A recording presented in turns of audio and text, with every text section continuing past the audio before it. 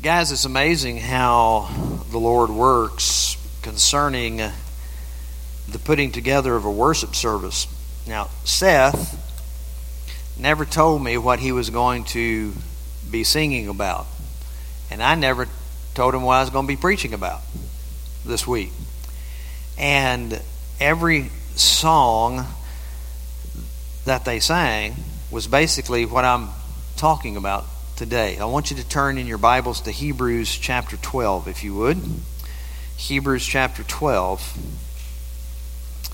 Because the Christian life is what we're wanting to concentrate on. The Christian life really is a homecoming, or rather a home going. Basically, the Christian life, if you think about it, is that it's making preparations for another place, another world that is actually called our home. So we who are believers are getting ready to go home while here on earth. I don't know if y'all know that or not, but you are a stranger, a pilgrim, and we have another home if you are a Christian. So therefore, anything that happens to you is basically making you prepared for what is going to happen when you get home. So, here's a point. God has called every Christian person to make preparations for their homegoing. There are no exceptions to that. Every Christian, rich or poor, learned or unlearned, from the plumber to the banker, from the homemaker to the CEO, are called to make preparations to go home. So this begs the question, then, what preparations are we to be making? And I'm going to give you one, which I believe is the most primary, the most important, the preeminence that we need to give it. It's called, we are to become holy. While we're here, we are to become holy. We are to pursue holiness. That's what we are about. That's why we are called to be who we are. We are to be holy. We're to work towards being more holy day by day. And it's based on the reality of what Brother Philip read with us today, based in 1 Peter 1, 15 and 16.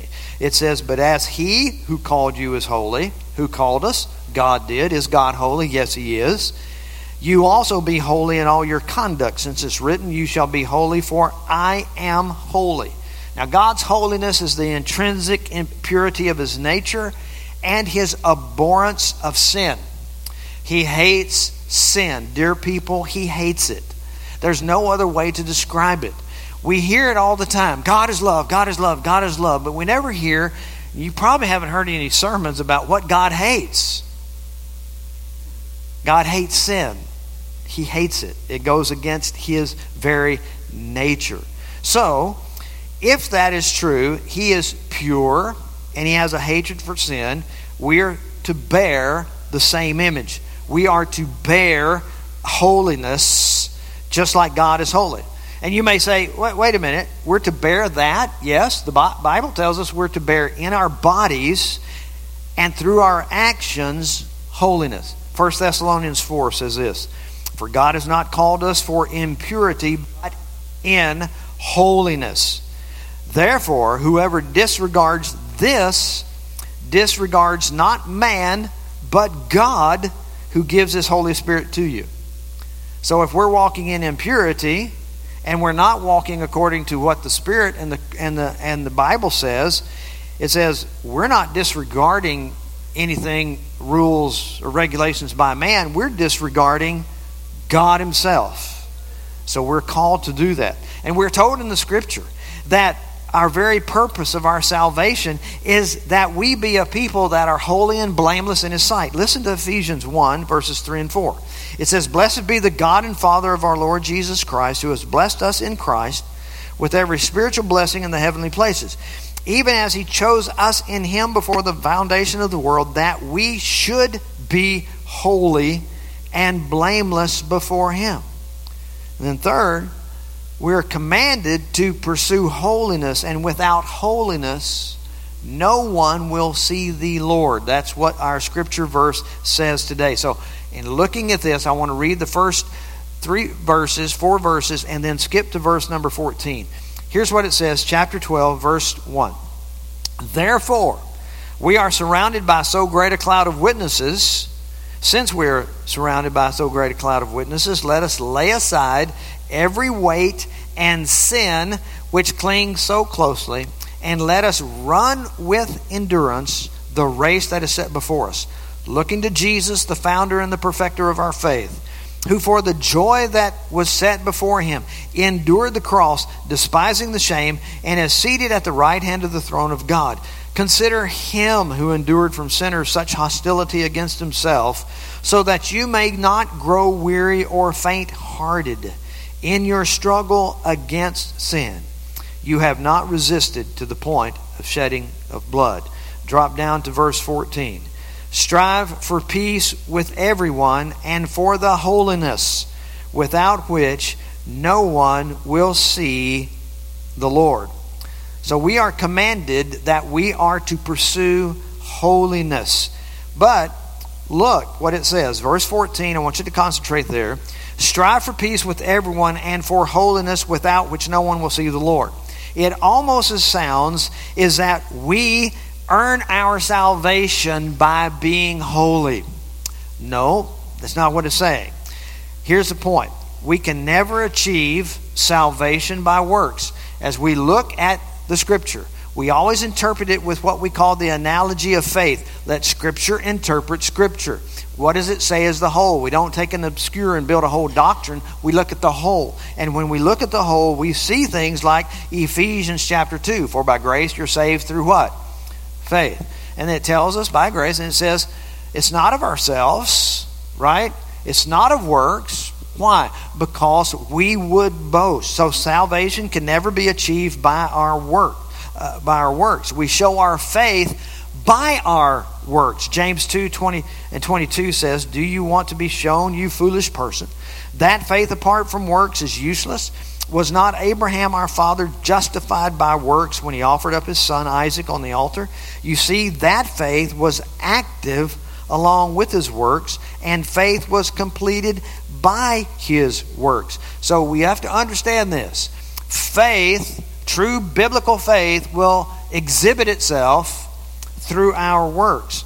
But not only we don't have salvation by works, we have to have a righteousness, but the Bible says our righteousness is nothing but filthy rags. So we have to have someone else's righteousness. That righteousness is Jesus Christ himself. Listen to 1 Peter chapter 3. For Christ also suffered once for sins, the righteous for the unrighteous, that he might bring us to God, being put to death in the flesh, but made alive in the Spirit. Romans 5:19 says, for as by one man's disobedience the many were made sinners, so by one man's obedience the many will be made righteous. So when we trust in Jesus Christ, what happens? That perfect, sinless, holy Son of God, we trust in what he did on the cross for us to remove our sins, to appease the wrath of God towards us. His holy life is credited to us. We become holy. Now, if you're sitting by someone that you don't think is really holy, I know y'all are looking at each other already, no, not them. Well, if they are a Christian, the Bible says they are holy. A Christian is holy. That is our position before God. We are holy. Now, listen to this kind of thing. I want you to understand. This is what Hebrews, going back to chapter 10, I'll read it to you. But listen to what it says. Consequently, when Christ came into the world, he said, sacrifices and offerings you have not desired, but a body you have prepared for me. In burnt offerings and sin offerings you have taken no pleasure. Then I said, behold, I've come to do your will, O God, as it is written of me in the scroll of the book. When he said above, you have neither desired nor taken pleasure in sacrifices and offerings and burnt offerings, these are offered according to the law. Then he added, behold, I came to do your will.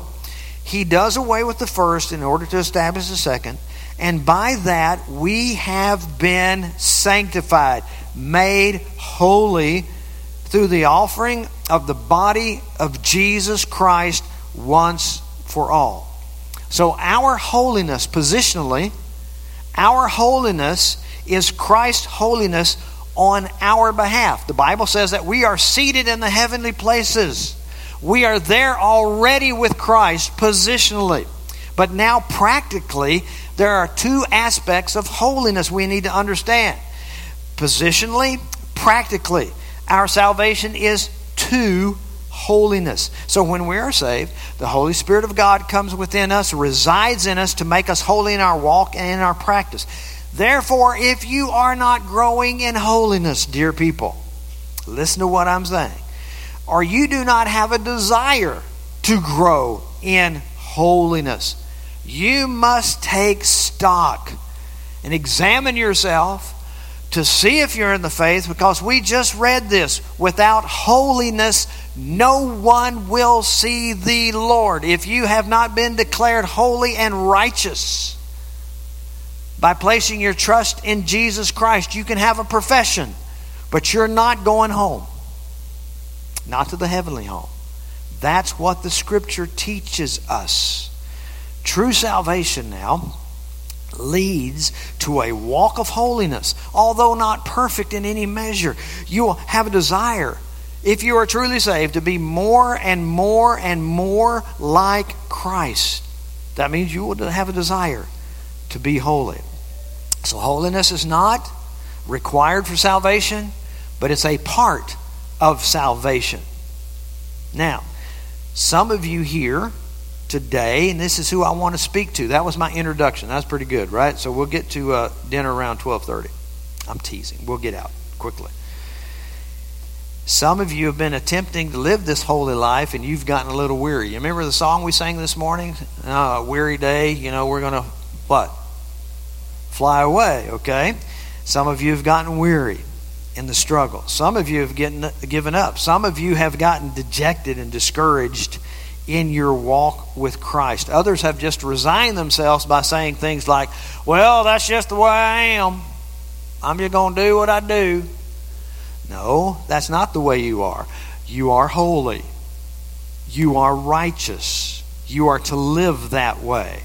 And so therefore, I want to help you on this holiness road that leads home. Please. So let's go back to the first two verses of chapter 12. And here's what I want you to remember.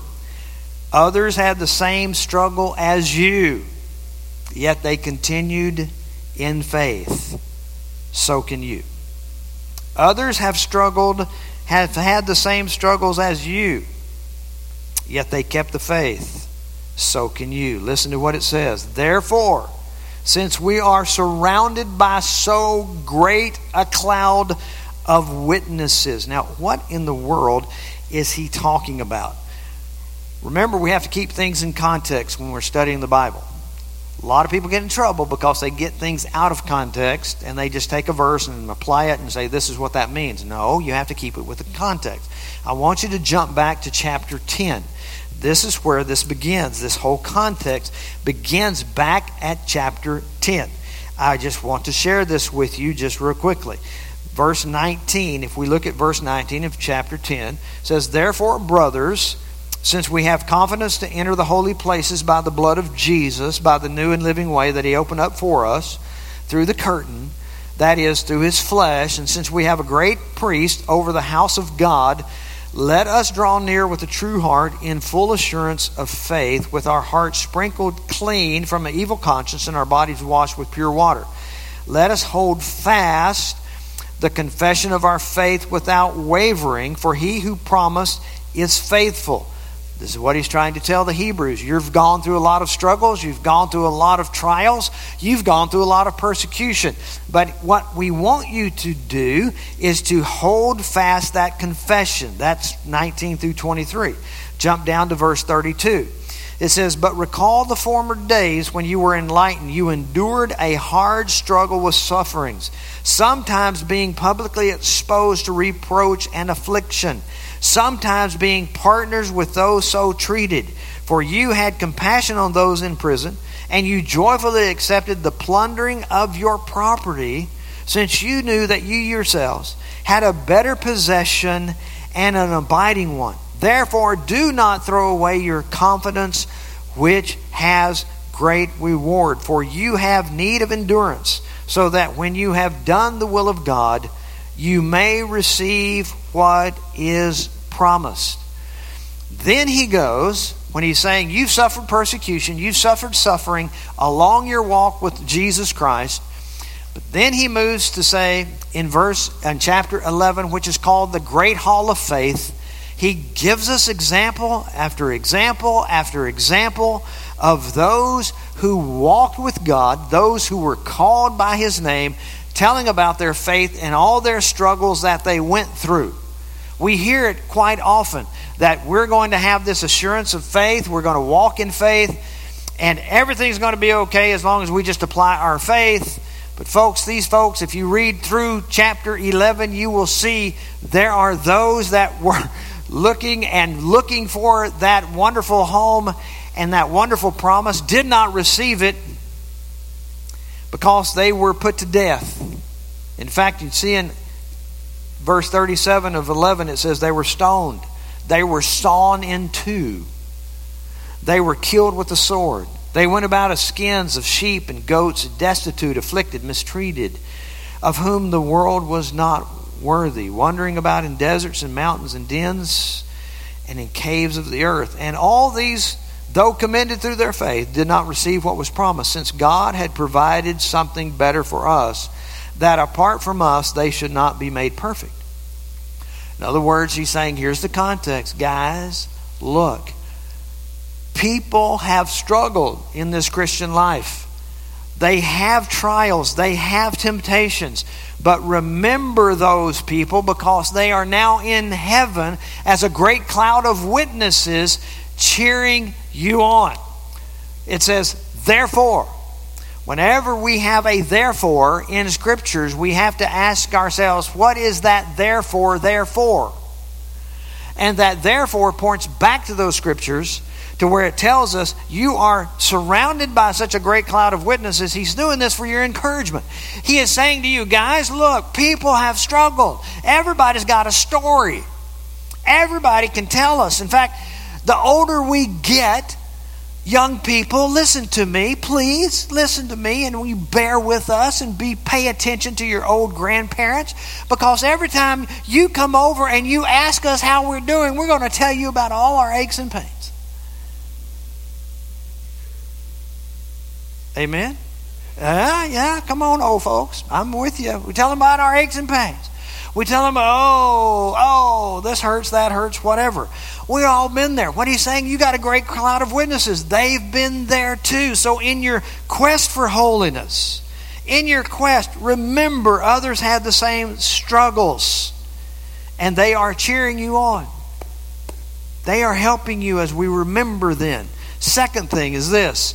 If we walk in holiness, to pursue holiness, we have to lay aside unholiness. We have to lay it aside. Listen to what it says. We got a great cloud of witnesses.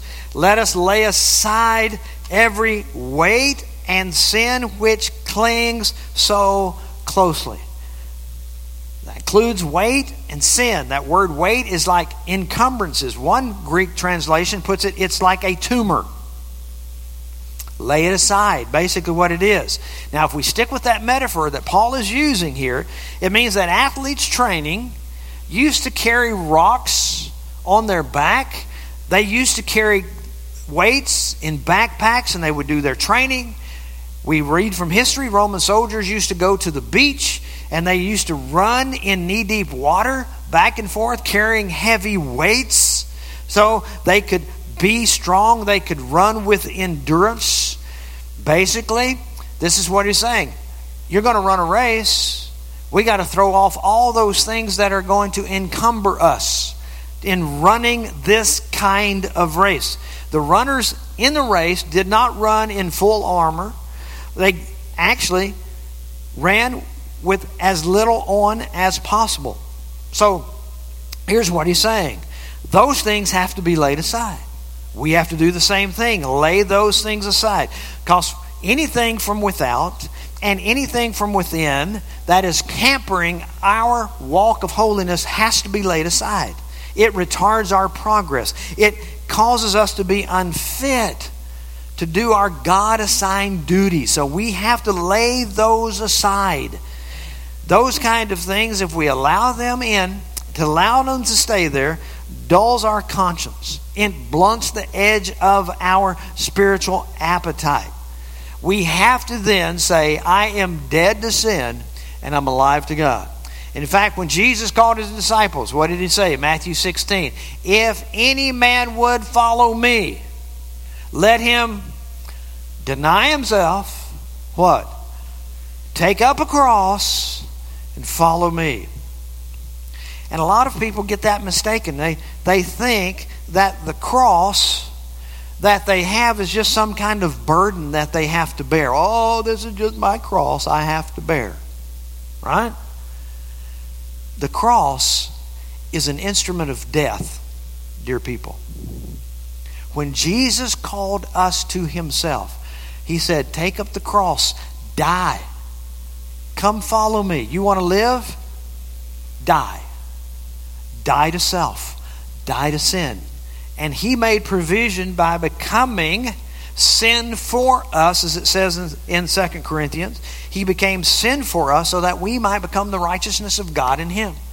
So when we are a disciple of Christ, we are coming not saying, well, I'm going to have to bear all these burdens. No, we're coming and saying, I'm coming to die. To die so that I may live.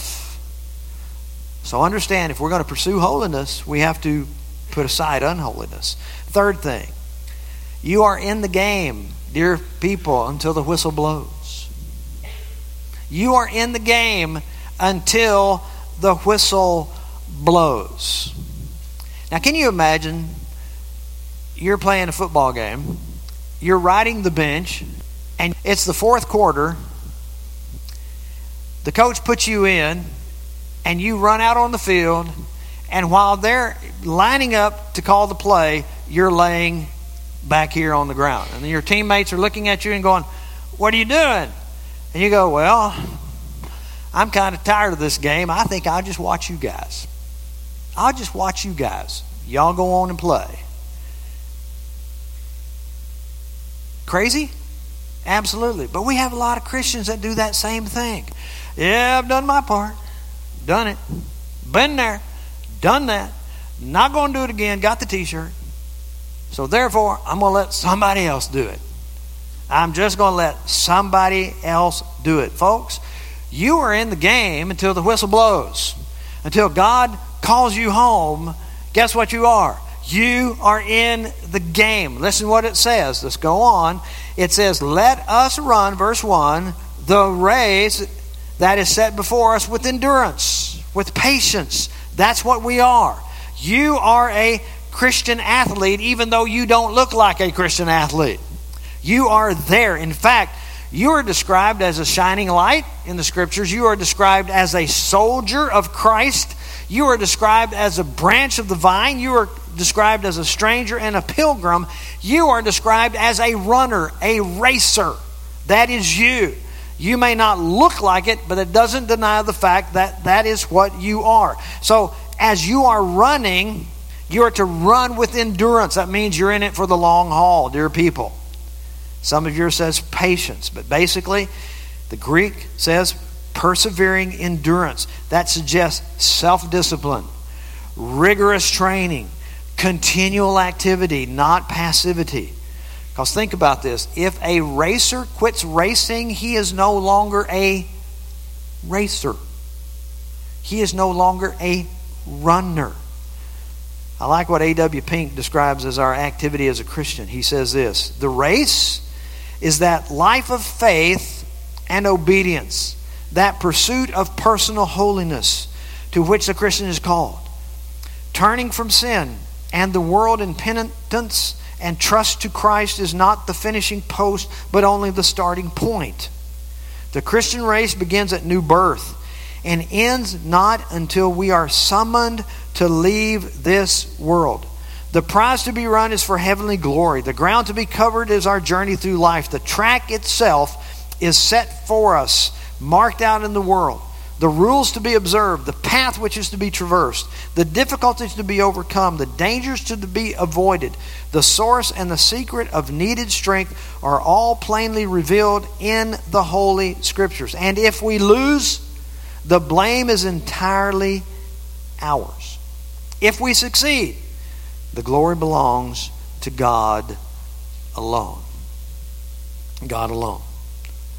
Folks, think about this. When we get over here and it says that we haven't endured to the point of shedding of blood, I was reminded as preparing the sermon of a book that I read on Adoniram Judson. He was the first missionary to Burma. He went over with his young wife, Anne, and they labored in translating the Bible into Burmese so that the people there could understand the gospel. His burden was for the gospel getting to the Burmese people. 6 years they labored before they had their first convert. 6 years they labored through sickness, through tragedy, through war. His wife Anne miscarried her first baby. The other baby died 8 months after she was born. Anne died 1 month after that baby was born.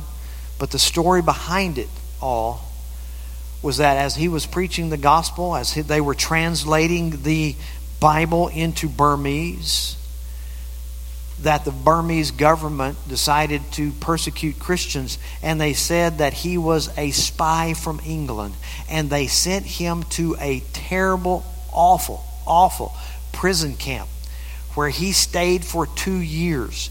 And folks, if you read some of the descriptions about what they had to go through, they were hung up by their feet, and they were only allowed to rest on the ground on their shoulders and their neck during the whole night. And then they were let down during the day. They were starved. They were beaten. They were kept side by side. They slept in the excrement of their fellow prisoners. Many died. The interesting part about that was that Anne, his wife, built a little hut right outside of the prison. And what she did is that she went to the guards and she bribed them every day to give food to the people where she was starving herself. And so that she could keep her husband alive and prisoners alive. She got sick, but she carried on. She was pregnant. She basically lost lost her life outside after he got released. After 2 years, she had the baby. He lost Anne. He buried the baby. He dug the graves with his hands in burying his wife and his baby. And he was so distraught over that, he walked out one day into the woods, into the tiger-infested woods. The people that he had been ministering to said he will never make it back alive. He will be eaten by tigers. He erected a little shack and fasted for 40 days, grief-stricken. They didn't think he was coming back. After 40 days, he walked out of those woods, determined evermore to say, yes, I've had my struggles, but I'm going to continue. I'm going to endure. It's amazing that they had another missionary who died. Adoniram Judson married his widow. They served together. They went back to England on a furlough, the first furlough that they had in 18 years. She dies. They go back. He marries another. They serve for many years. They go back to report to England, and they find out after 33 years of reporting the second time to go back to England that he's become famous. He didn't even know it. He's laboring for Jesus Christ. He's become famous. They asked him to stay and to preach, and he did for a while, but his heart was with the Burmese people. So he gets back on a boat and goes back and almost makes it. But he succumbs to illness on the boat, and they had to bury him at sea. But he said, I'm still going no matter what to share the gospel of Jesus Christ. Guess what? He was in the game until the whistle blew. He was in the game. So must we. And let me close with this. How do we keep our encouragement? Listen to verse 2. Looking to Jesus, the founder and perfecter of our faith, who for the joy that was set before him endured the cross, despising the shame, and is seated at the right hand of God. What does he tell us to do? Who is this author and the finisher of our faith? This is Jesus Christ. We have a great cloud of witnesses who trusted Christ, who are cheering us on, saying, you're going home, come on, just a little while longer, come on, die to self, pursue holiness, come on, you can do it, you can make it. But we're not to look to them. Ultimately, we are to look to our leader, Jesus Christ. That word author means take the lead. That word author is used other places where it means captain. In Hebrews chapter 2, the same word, it says the captain of our salvation. In other words, we look for the one who's out in front. You've seen races in the Olympics where they're running the mile and you've got the pace setter that's always out in the front. That's what Jesus is. That's what Jesus tells us, to look to him. Look to him. He lived a life of faith, perfect life of faith. He always did the will of the Father. He always sought to please the Father. It was by faith that he resisted temptation. It was by faith that he raised the dead. He performed miracles, looked in total dependence to the Father. And this same Jesus is the perfecter, the one who's going to complete us as we go home.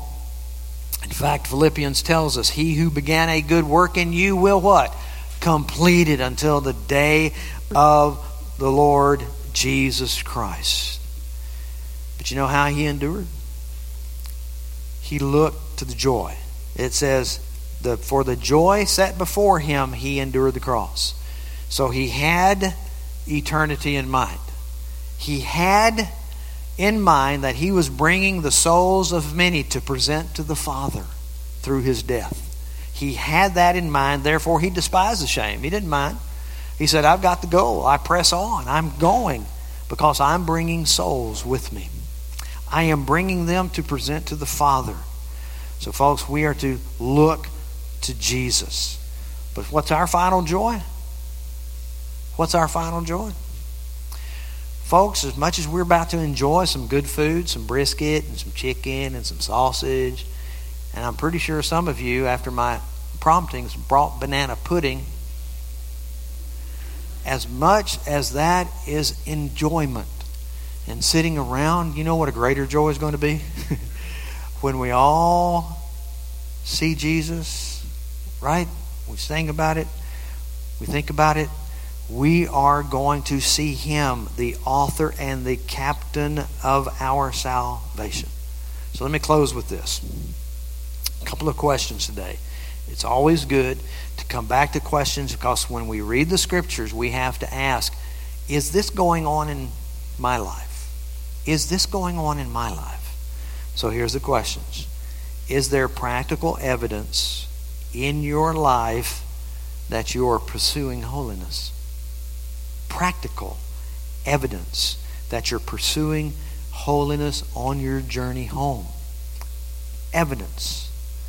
Jesus says, by their fruits you will know them. Are you at least desiring to be holy? Is there any grief over your lack of holiness? So remember, it is not those who just profess to be saved that will enter heaven, but those who are holy. Those who have been made holy by the blood of the Lamb. Folks, if you're here and you have no desire for holiness, you need Christ. In the same book that we've been reading in Hebrews, it tells us it is a fearful thing to fall into the hand of the living God. In fact, Jesus says and tells us to fear him who's able to destroy the body and soul in hell. Fear him. And if you walk away today and you do not place your trust in God, be in fear, dear people. I can't tell you any other way. And I'm not being mean and unloving. I'm doing the most loving thing I can. Fear God, who's able to destroy both body and soul in hell. If you walk out of here and you don't place your trust in Jesus Christ and see that you cannot save yourself, but you need Jesus, if you walk out of here without that, fear Him. Fear Him. You have the opportunity where you sit to place your trust in the Lord. It's through repentance, recognizing that you are a sinner, that you've broken the laws of God, that you stand guilty before the bar of judgment, and that because He's a good judge, He has to condemn sin, and He has to punish you. But understand, God also made a provision through Jesus Christ, who steps up and says, I will take their punishment. But it comes when you place your trust and faith in what Jesus Christ did. When you repent of your sins, you see your sins, and you know that I can't save myself. I've sinned against a holy God. I need a Savior. Would you call upon Him today? Would you trust Him? You can do that right where you sit. Would you? Let's pray. Father, thank you. Thank you for the grace that was poured out upon the cross and the mercy that was there. Thank you, O Lord, that you have given us encouragement through the great cloud of witnesses that have gone before us. We pray, O Lord, that you would help us. That you would help us, O Lord, in this pursuit of holiness as we die to sin daily and we present ourselves to you as instruments of righteousness, O Lord. Help us to be holy. Help us to lay aside all weights and all sin that so easily besets us. And let us run with endurance this race that you've put us in. Help us to be in the game, O Lord, until the whistle blows. Help us to glorify your name. And Father, I pray also, O Lord, that you would open the heart of someone to believe today. Grant them repentance. Help them to place their trust and faith in you. And I ask it in Jesus' name. Amen.